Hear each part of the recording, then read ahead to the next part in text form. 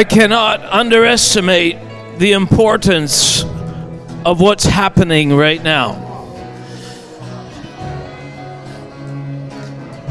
At the end of the day, this commodity, the capacity for us to release everything to Him is the greatest indicator.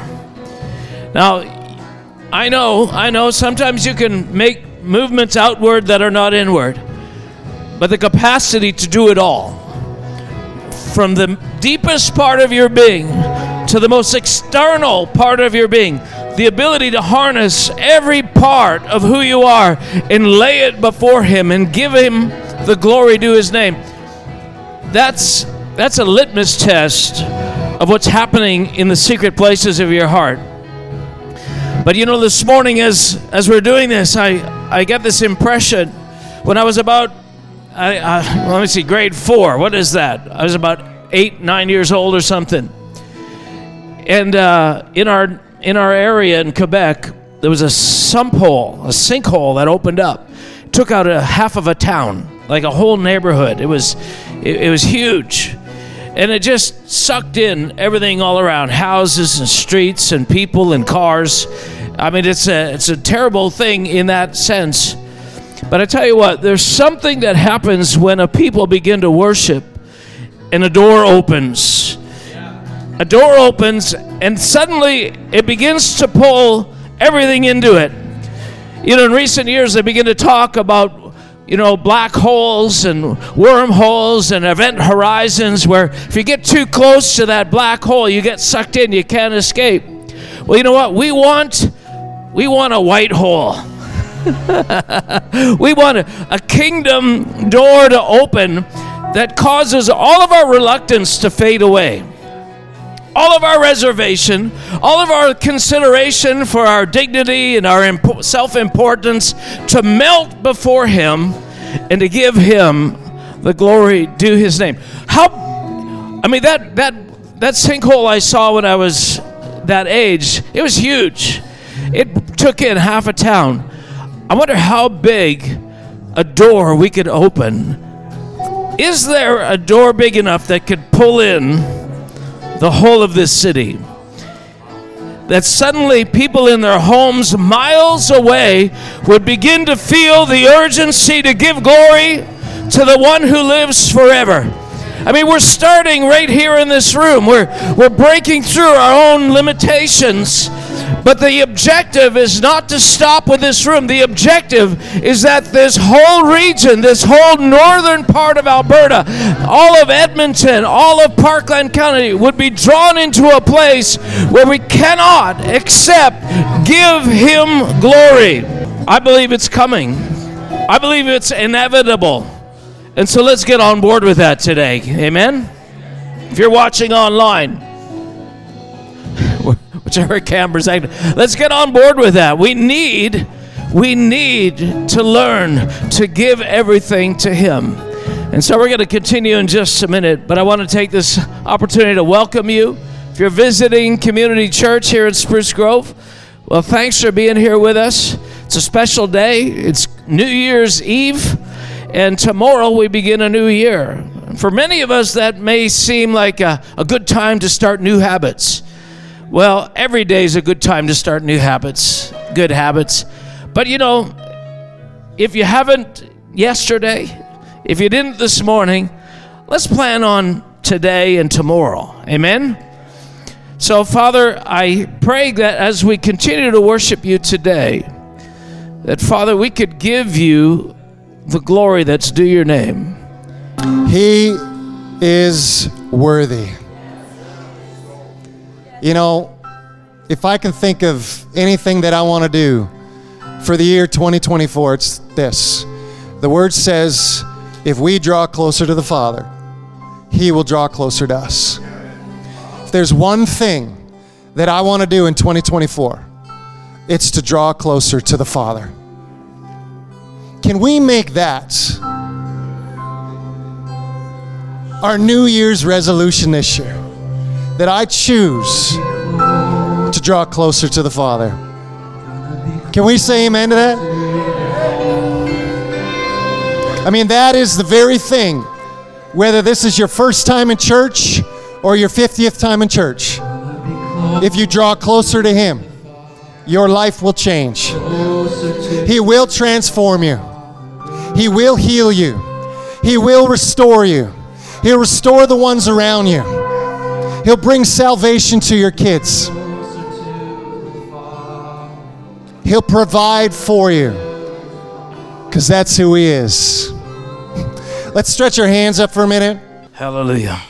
You know, I have some mixed thoughts right now about what we should be doing. Holy Spirit.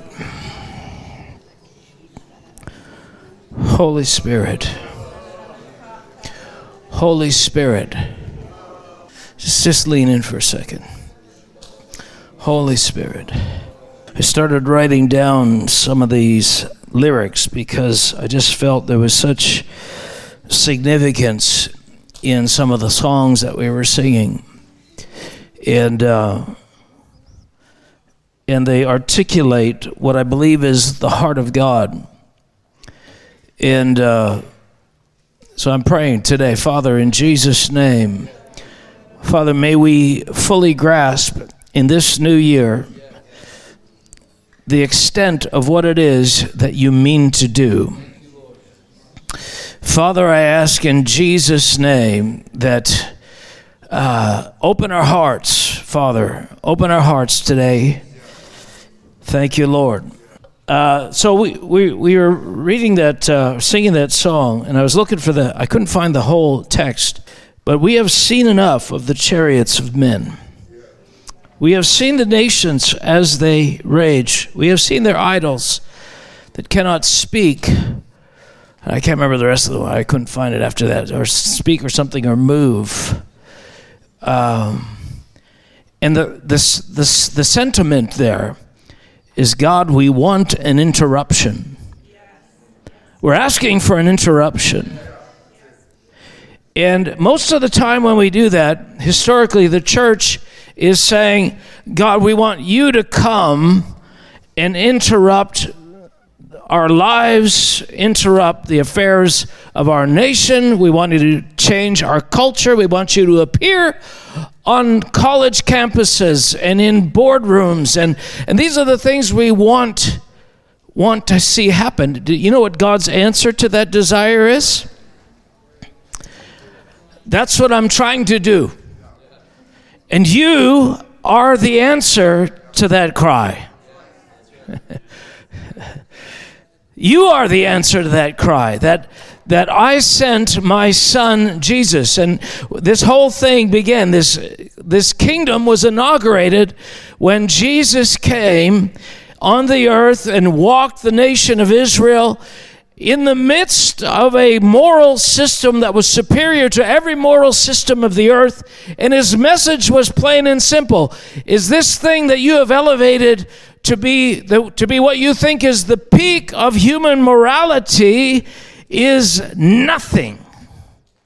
Like, compared to what God intended, you don't even understand. And your problem is you're so fixated upon this, you are in a place of idolatry and delusion about what I meant to do. And so what God has meant to do is to manifest something so high above what a good person can do that there is no comparison worthy to be made. You know, and last night I was falling asleep and I was thinking about this picture, and as I think about these things a lot, and I think about how we get stuck. We get stuck in trying to be good. We get stuck in being marginally better than the next person and then celebrating that marginal difference to the point where we just worship the version of the thing that we've done. And I was thinking about the incremental difference between most of us. I mean, I'm not a tall man. And if you put somebody who's 6'4", what are you, Paul? 6'4", around there, 6'5". Don't you dare call me 6'4". Yeah. No, we wanted to be accurate. I'm just giving you a hard time. 6'5". You put him next to me, and he looks like a giant. And that contrast can seem pretty meaningful, unless you're standing on the moon, unless you're looking from the sun, unless you're on the other side of the galaxy, unless you've traveled across the heavens to the furthest galaxies, then all of a sudden that margin of difference between the very least of us and the very greatest of us is almost nothing. What am I getting at? The difference between the very best of us morally and the very worst of us morally is about that much.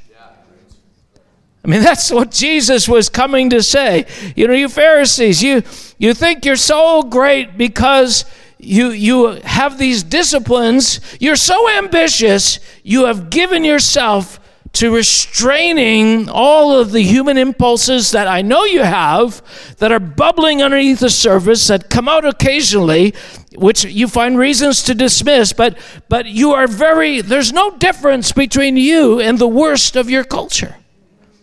They did not like that. We never like that. It's like, seriously, do you know the price I've paid to be a Pharisee? Do you know the disciplines I've imposed on my life? I mean, how can you talk like that? Who do you think you are? We have all this. We are the chosen ones. We are the covenant people. We are so special in the eyes of God. And he's saying, no. This version of yourself that you've produced is so far below what he's envisioned. So far below. But you have to tap into a whole other system of power. What I'm looking for are sons of God. What I'm looking for is an entire generation that transformed and looks like Jesus, walks like Jesus, does the things that Jesus did. So the fact that you succeeded in not swearing at that guy when he cut you off in traffic, the fact that you gave an extra $2 to the Salvation Army at Christmas, the fact that you cut your lawn better than anybody else in your neighborhood, the fact that you cry when dogs die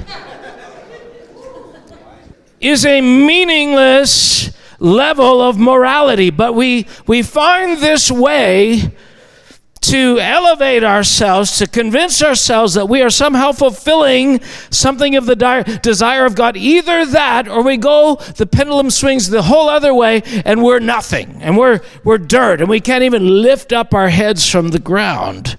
We can't even look up because we're such wormy figures.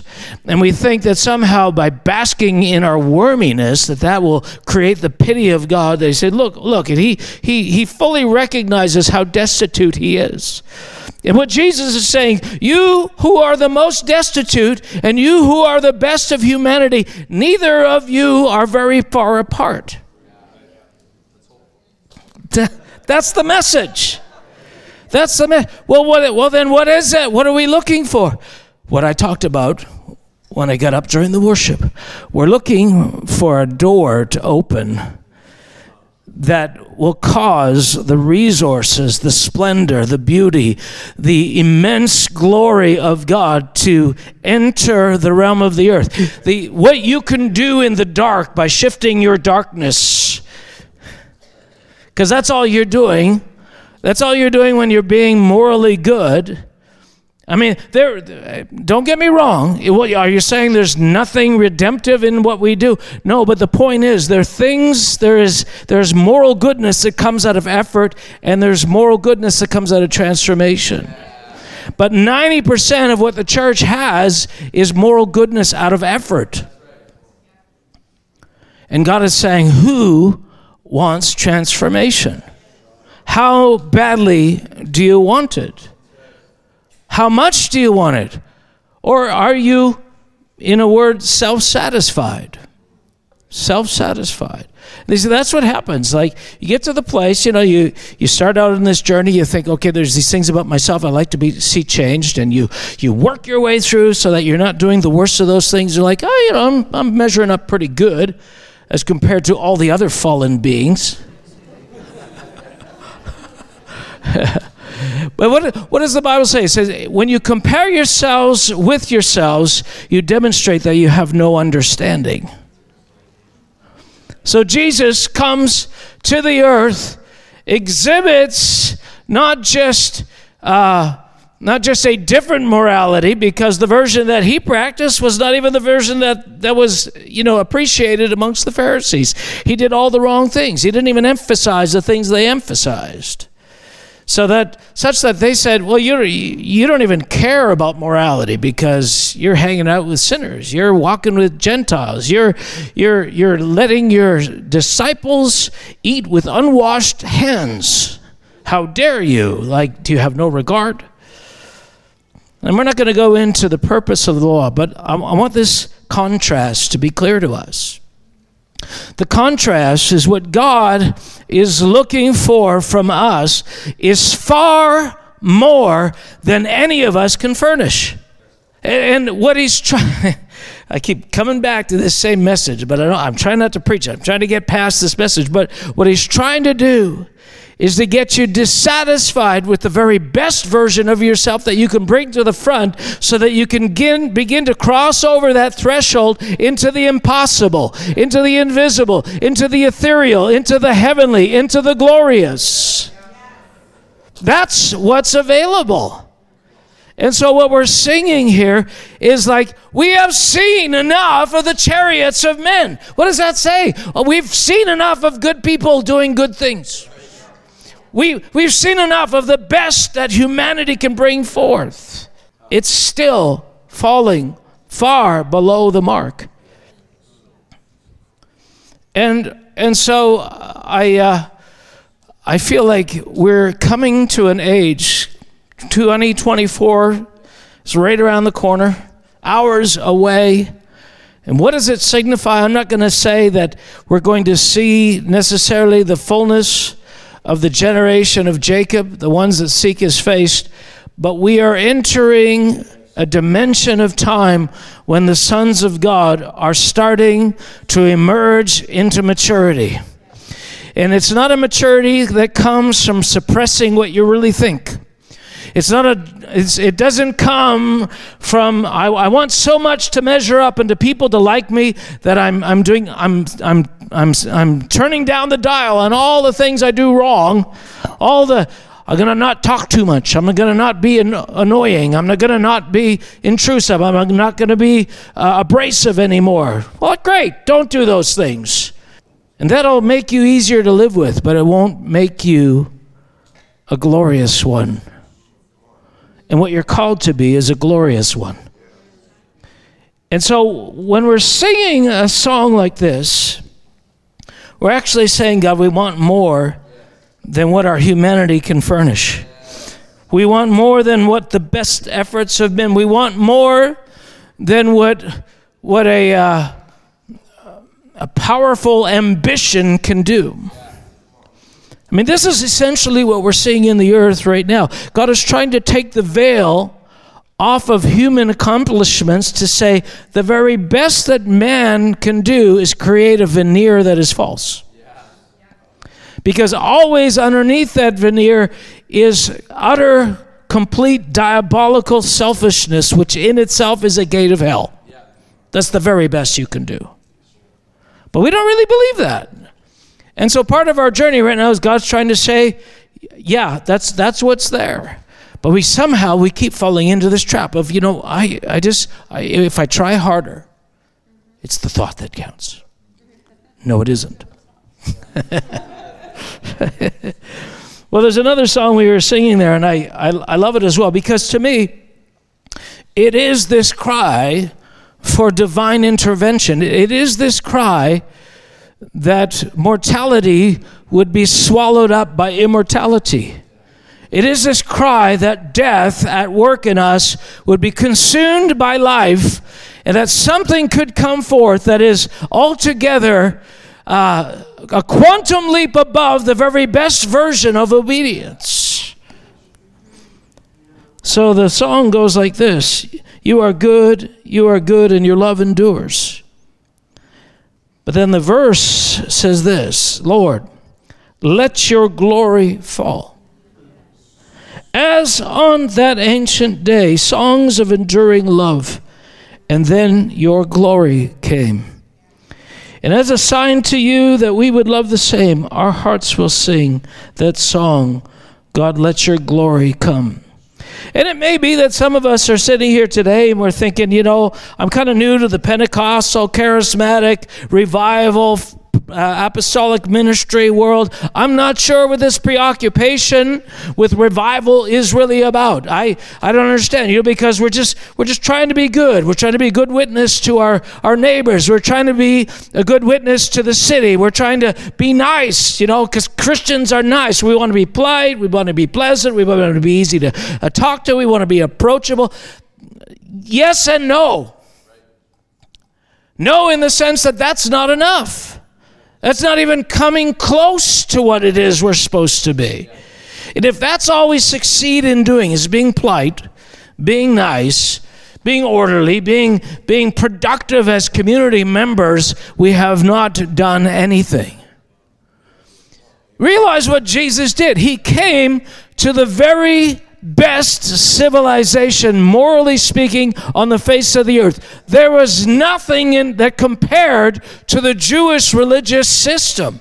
I mean, there was no law, there was no code, there was no ethic as pure and as helpful to humanity as what they were doing. And what was the message? This is entirely insufficient. So, are we barking up the wrong tree when the majority, the lion's share of our efforts are just to curb our real desires? Yes, we are. What we're looking is for our real desires to be supplanted by something that's impossible, something that's unearthly, something that's heavenly. This is the promise. He said, I will come and I will write my law upon your heart. I will put my nature inside of you, and you will act out who you really are with such power that it'll change your world. That's the version of this thing that God is looking for. Mark, you're just too critical. I'm critical of me. I'm critical of human decency, human goodness, See, unless we don't get this message, we will never be able to evangelize. And I've talked about this before, because you've got good neighbors that are better than you. And you're thinking, how can I tell them they're going to hell? Like they're the best people I know. Yeah, on that basis, a lot of people should be going to heaven that we believe aren't going to heaven. So how do you reconcile that reality? Through the actual message that Jesus brought. There's none good, not one. Wow. What do you mean? Just that. There's none good, no, not one. So why then do we struggle? Because we actually are not walking in the righteousness of God. We're still stuck, like the Pharisees, trying to curate a righteousness of our own that's based on the powers we can bring to bear against our nature. And God is saying, man, I died. I sent my son, he died. Jesus said, I died so that a whole other life could come up inside of you. And the power of that life is such that just the tiniest drop of it will literally explode and destroy every stronghold in your life. So when you think about what's possible versus this incremental, I'm trying to be nicer version of Christianity, and he's saying, no, transformation. Why aren't people getting saved out there? First of all, because we're not really sure they even need God. Because they're pretty good people. And we rack it up to say, well, there must be some misunderstanding here. You know, those people, they give a lot, and they're nice. Look at their lawn. They're kids. They're well behaved. They're respectful. You know, they volunteer for charities. Okay, well, they hate Jesus, but other than that, hallelujah. Now, there's so many directions we can go today, and so I'm trying to think of how to go, because I opened up a door here, and I have two messages in mind, and maybe I'll go with the second one. There's a scripture in Psalm 106. Can I have my puppets? Yes. Let's see. Can you open that for me? This is not Kermit the Frog. The green is wrong. Jabba the Frog, yeah. All right. I want to give you a sense of something here. I guess they're both puppets. There's a room for a hand in here, and there's room for a hand in here. But I just want you to notice the size difference. This is Big Bird. And this is Formidable Frog. And they represent something, which I'll come to in a minute, but enjoy them. There's a passage in Psalms when it's talking about the journey of Israel, is we need to realize that what we're in right now started a long time ago. And we know this. We know that Abraham was chosen, and the offspring of Abraham, were taken into Egypt, taken into captivity. And all along the way, of course, it creates confusion, because nobody understands, what is exactly supposed to be happening. God calls Abraham. Abraham believes. He creates this offspring. They're God's special people. And then bad things happen to them. And it's like they're in slavery for 400 plus years, and they come out of there, and they're kind of ups and downs and ups and downs. Like, what is exactly going on here? And so you have this moment where God explains. He gives them a snapshot of what was wrong with them, and it's in Psalm 106 and verse let me see, I'll start reading in verse 9. It says, he rebuked the Red Sea also. You don't remember some of these stories that they're referring to in the history of Israel, but I'll wrap it up here in a second. So he led them through the depths and through the wilderness, and he saved them from the hand of him who hated them. And he redeemed them from the land of the enemy. The waters covered their enemies. There was not one of them left. Then they believed his words, and they sang his praise. Oh, hallelujah. This is good. And you have these moments when all of a sudden the nation, oh, God, you're really good. Verse 13. Then they soon forgot his works. Okay, that's about par for the course. They did not wait for his counsel, but lusted exceedingly in the wilderness and tested God in the desert. Here's the verses I want to talk about. And then he gave them their requests, but sent leanness into their soul. He gave them, so they're in the wilderness, and the scenario is this: they don't have the things they normally like. So one of their complaints is, all day long, all we get is this manna to eat, and there's no flavor.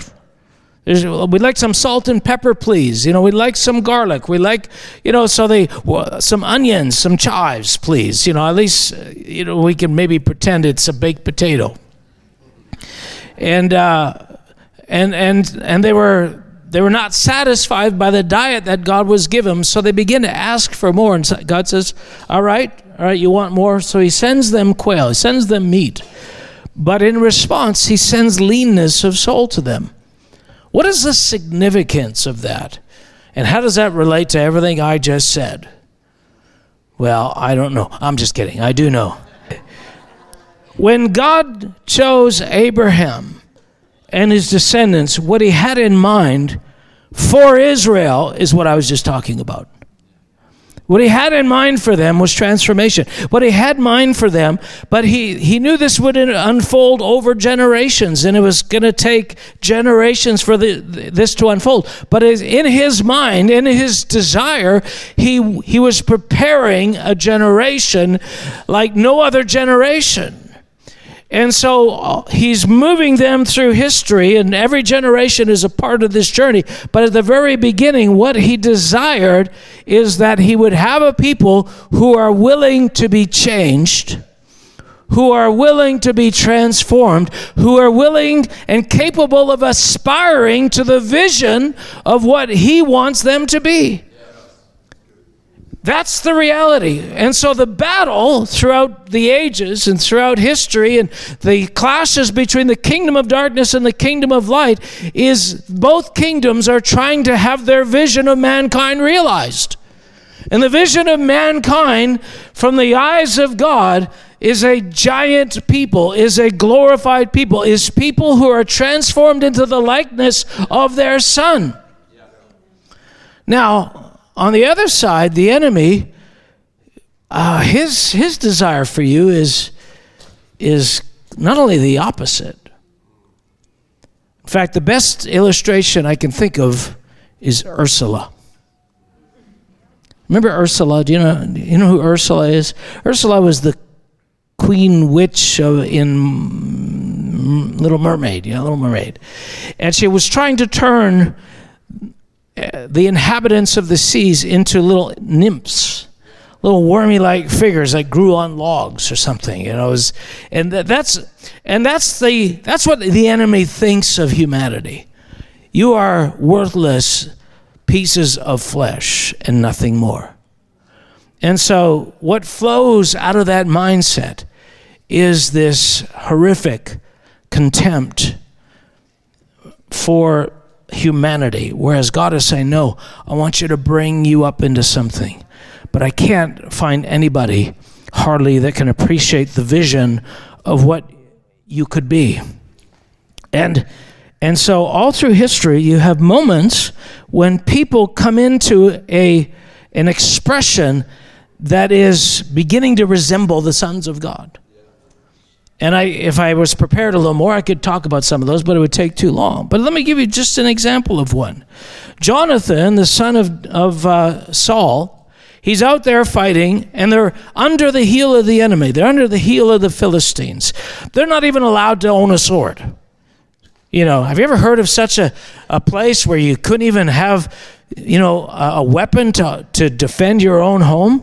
Where the things I would use to repel enemies and thieves and everything, you're not even allowed to own those. Can you imagine a system so horrific where the people are so enslaved they couldn't own a knife or a sword or a gun?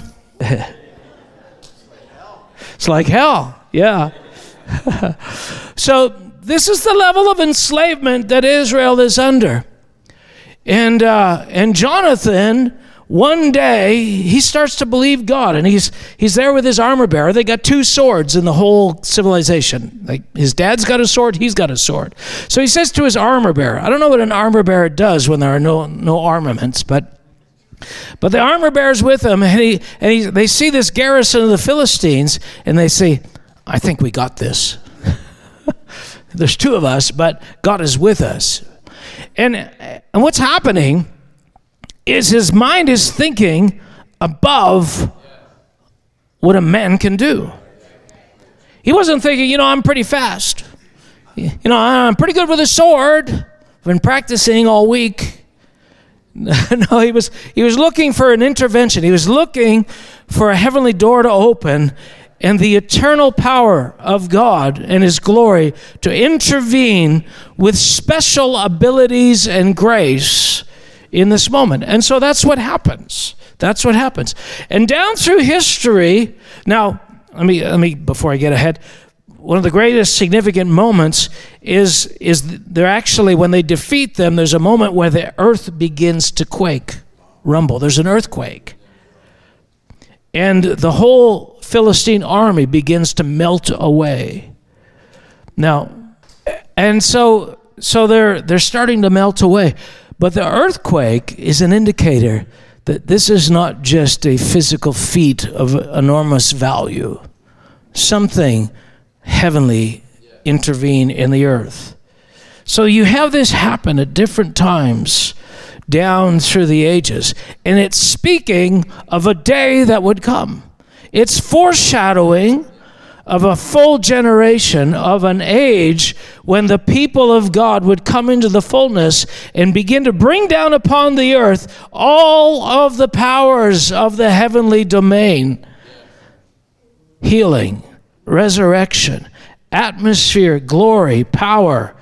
Unbelievable manifestations of the presence of God. So when you contrast that against a people that can be nice and sit still and say the right things, no, this is way below what I intended for you. And so what the enemy's doing is, all through history, he's trying to get us, no, don't believe it, that's a lie. No, you the best you can do is just not sin very much. And so we'll create a system where you can alleviate your guilt by telling somebody about it, and they'll suspend the consequences of that through an act of divine propitiation, ceremonially speaking. And God is saying, no, none of this down through church history. None of this, men in the mud, barely able to lift up their heads, is what I intended. I have made provision for resurrection. I have made provision that your mortality and your fallenness would literally be obliterated by the power of God in your life. So if you're not experiencing that, lift up your eyes. Because we have seen enough, heaven says, of the chariots of men. Now, this is the destiny that Israel was called to. And God is calling them, but here's the analogy. He's saying, okay, I have a system. I have a training program that I can subject you to that will change you into another man, that will change you into another woman, that will cause abilities to suddenly appear in your life that are not only better than anything you've seen, they're inhuman abilities. That's what they are. Can you believe for that? Are you willing to stay in the program until that manifests in your life? Can you be dissatisfied until that comes forward? And along the way, an occasional person sort of begins to exhibit that unusual power. And so you have all the revivalists, you have all these apostles down through, the first age of the church. You have Charles Finney, you have William Branham, you have, evangelists and servants of God all the way through who, they're not just good leaders, not just talented, the powers of heaven are flowing through their lives. They are not meant to be an anomaly. They are meant to be a reminder to every generation. This is what you are called to. This is not meant to be the exception. It's only the exception because I can't get a generation to submit to my training. That's the message. And so God comes to Israel and says, all right, we're going to do this thing. But they kept opting out. We really like garlic. We really like onions. We really like our recipes back when we were in Egypt. And so he said, we want this desire to be satisfied. He said, okay, but realize you're making a choice. Well, I didn't even explain it to him, but what he did is he just sent leanness of soul into them. Now, what is leanness of soul, you might ask? This is leanness of soul. This is my best illustration of leanness of soul. You've got, this guy here has girth. He has weight, so to speak. It is, imagine if somebody this size, as opposed to this size, jumps in a puddle of water. They're going to make a bigger splash, right? That's what happens. And so God is saying, here's what I'd like to do. I want to refine you. I want to refine you so that what comes through your life is glory instead of evil. Light instead of darkness. Heaven instead of hell. And the amount of substance that you are is the room that I have to work. That's the bandwidth I have, is how much capacity you have. See, leanness of soul has to do with capacity of soul. And leanness of soul is less than fatness of soul. So somebody with a fat soul has greater capacity. I remember when I was young and I started noticing this dynamic. As a young Christian, I noticed that I could say some things in certain situations and people would get very mad, very annoyed, very irritated at me. And others would say the same thing and it wouldn't bother anybody. And I'm thinking, God, well, what is it about me that makes me so abrasive? Am I really that bad? And it took a lot of years before the Lord began to show me. In fact, I didn't even see it till I started discipling John Lowndes. And when I saw John Lowndes, then all started to make sense. And I thought, man, he is really annoying. He has an abrasive capacity. And I'm watching him in different situations. He comes to my dad's house, and my dad invites him in the house and says, hey, come on in, have a good time, hang out, there's the TV. And suddenly, he pushes the wrong button on the TV, and my dad's yelling at him. And I'm thinking, his transgression was not that great. What is it? Wow, what is it about him that causes people to pour indignation out on him? People who do the exact same error are not vilified the same way. Why is that? Fatness of soul. See, when this guy runs into you, right, it has a big effect. When that guy runs as hard as he can. Can you get the analogy? Big people are hard to push over. Big people, who are a little clumsy are way more annoying than small people who are a little clumsy. Bull in a china shop comes to mind. What God is saying to Israel in this idea is he's saying instead of leanness of soul, instead of fatness of soul, I'm going to give you leanness of soul. So what I'm really doing is I'm reducing your potential. I'm reducing your capacity. I'm reducing the amount of weight that you can come. Because it's like this. It's like if you've got 3 hours to get a meal ready and you should have put the turkey in at 8 o'clock in the morning because it's a 20-pound turkey and you got people coming over, well, you're going to zip out and get yourself a 3-pound chicken. Because in the time slot between here and there, you can cook a 3-pound chicken, but you can't get a 20-pound turkey ready. So here's the idea. Is this clear yet? Well, the idea is this, is that God is saying, I have a program to change you, but if you keep opting out of the program, I'm going to keep downgrading your potential. Really, I have the means to make you into something that's unbelievable. But if you keep opting out of the training by saying, I want this, and I want this, and I want to nurture unforgiveness. I want to hate my in-laws. I want to not, I want to be rude. I want to, hold on to this unforgiveness. God is saying, okay. Cut a little bit off the top of your destiny. Cut a little more off the top of your destiny. Cut a little more off the top of your destiny. These are all choices you are making. I have an unimaginable expression of God and the kingdom to come through you, but you keep opting out of the training.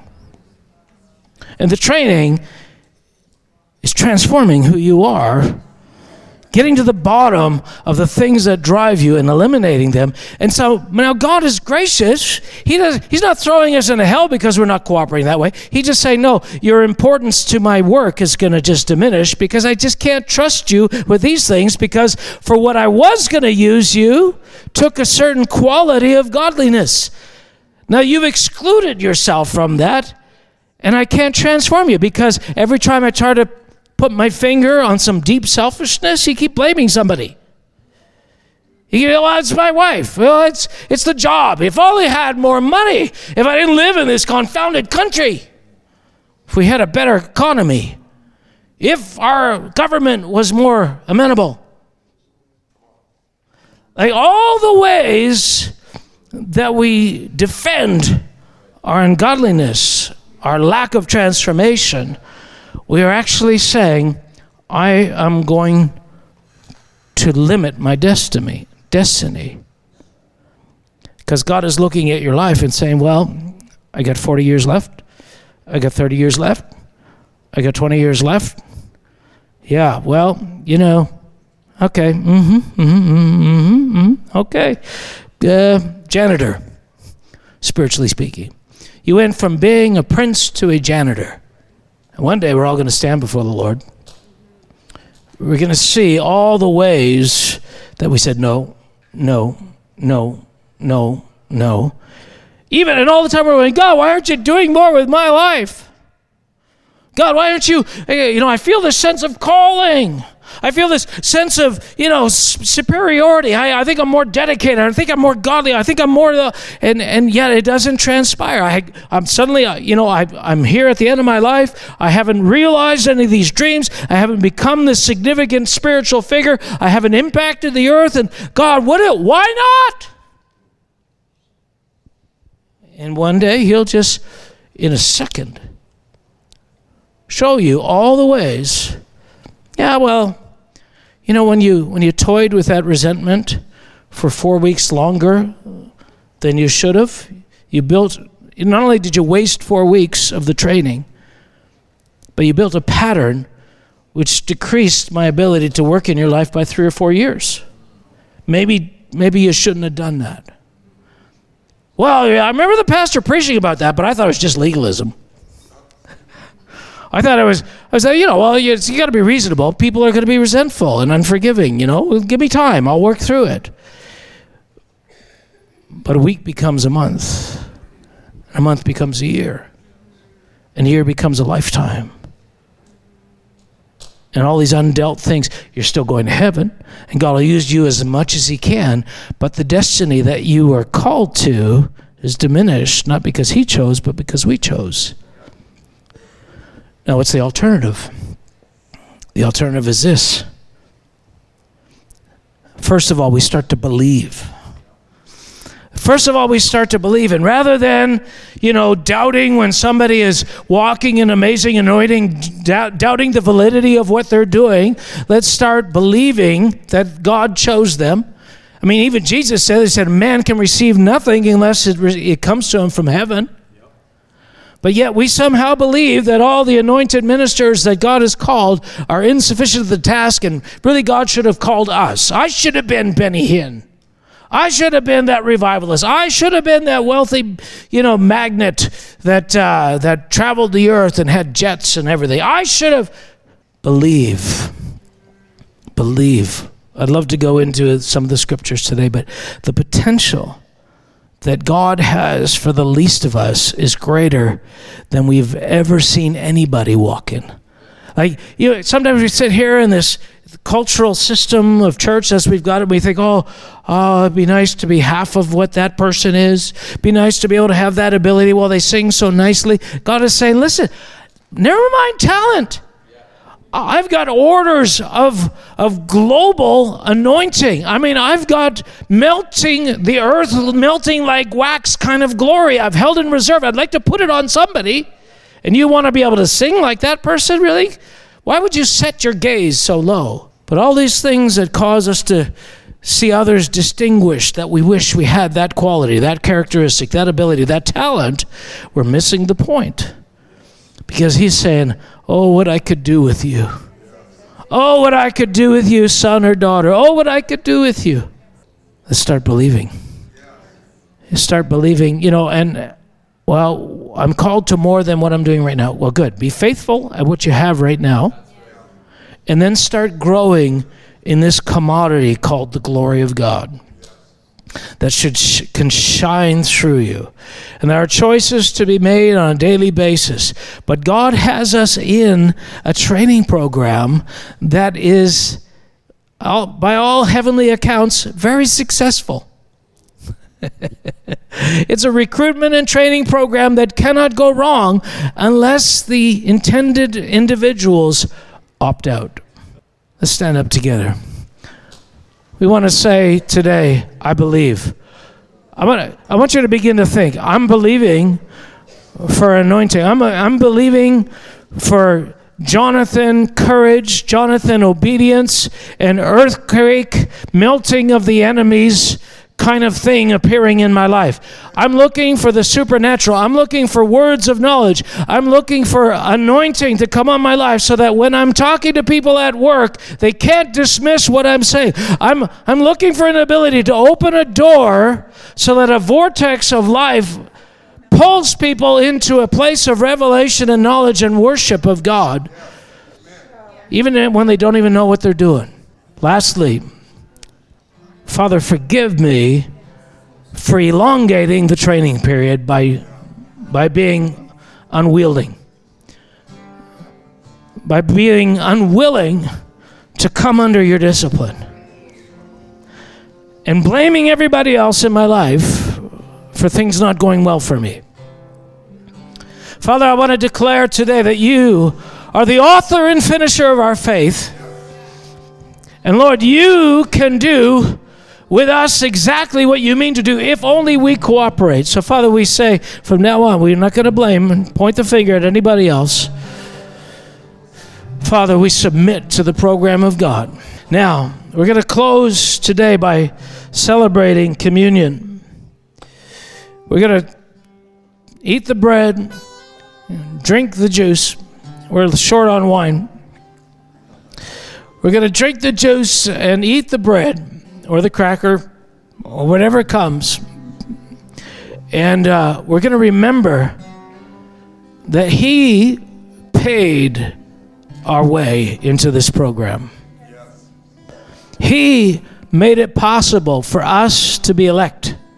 He made it possible for us to be chosen. He made it possible for us to have a different mind, to have a healed soul.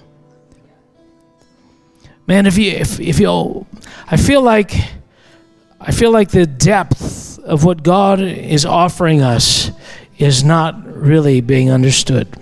The dullness on us is keeping us from comprehending the richness of what we're being offered. So the guys are just beginning to pass out the emblems, the juice, and the bread. And we're going to take it together in just a few minutes. But just, can we lean into this? It's not about being condemned.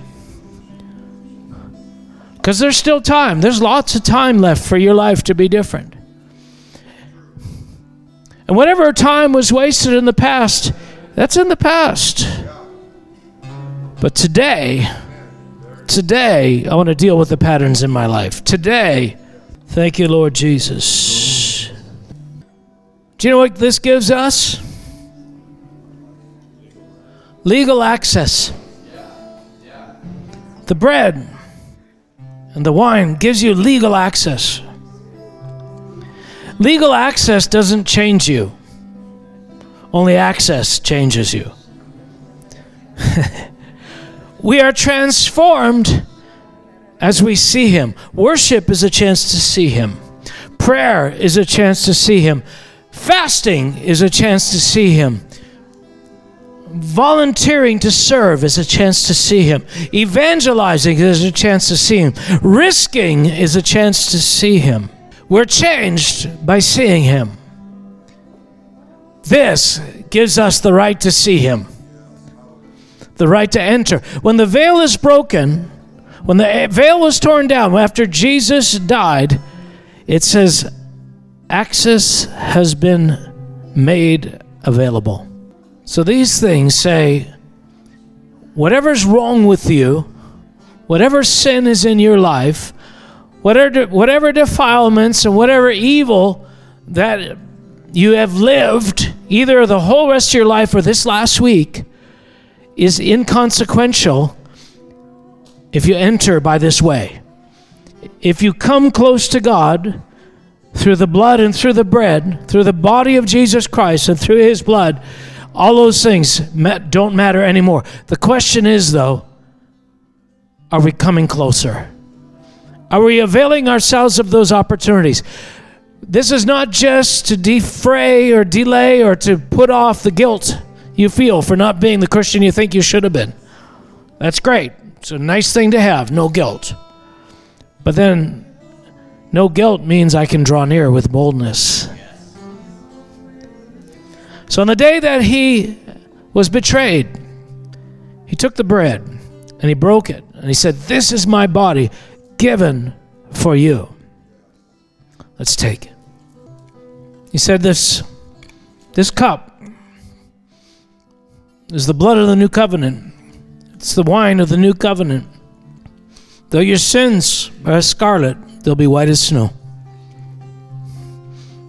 What does it give you? Access. It wipes away all the guilt, all the sense of debt, all the emotions around what you have not been. Comes under the blood. Let's drink together. Just before you leave today, we want to do this. I know that there are people in this house today who need prayer. I know there's stuff that's gone on in your life.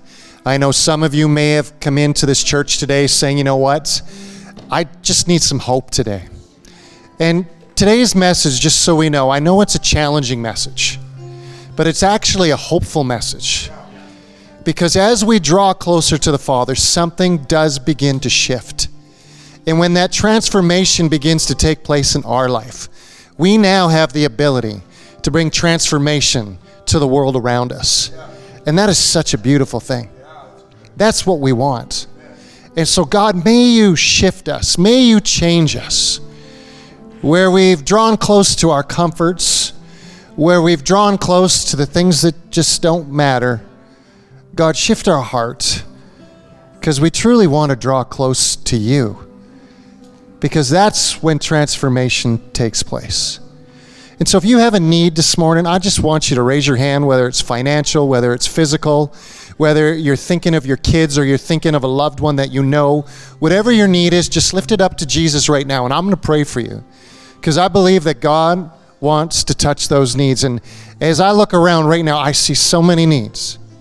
And so right now, Father God, you see these needs. You see into the heart of each person into this church. You see right now, God, the very thing that they're lifting up to you.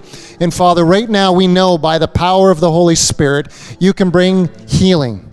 You can bring restoration. You can bring provision. God, that you can come and you can begin to touch loved ones, whether it's kids or grandparents or moms or dads or cousins, neighbors. Whatever the need is today, God, we know that you can do it. So, Father, our hands are extended for this reason.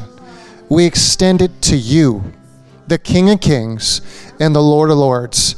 And we say, Father, have your way. In Jesus' name. Can we say amen?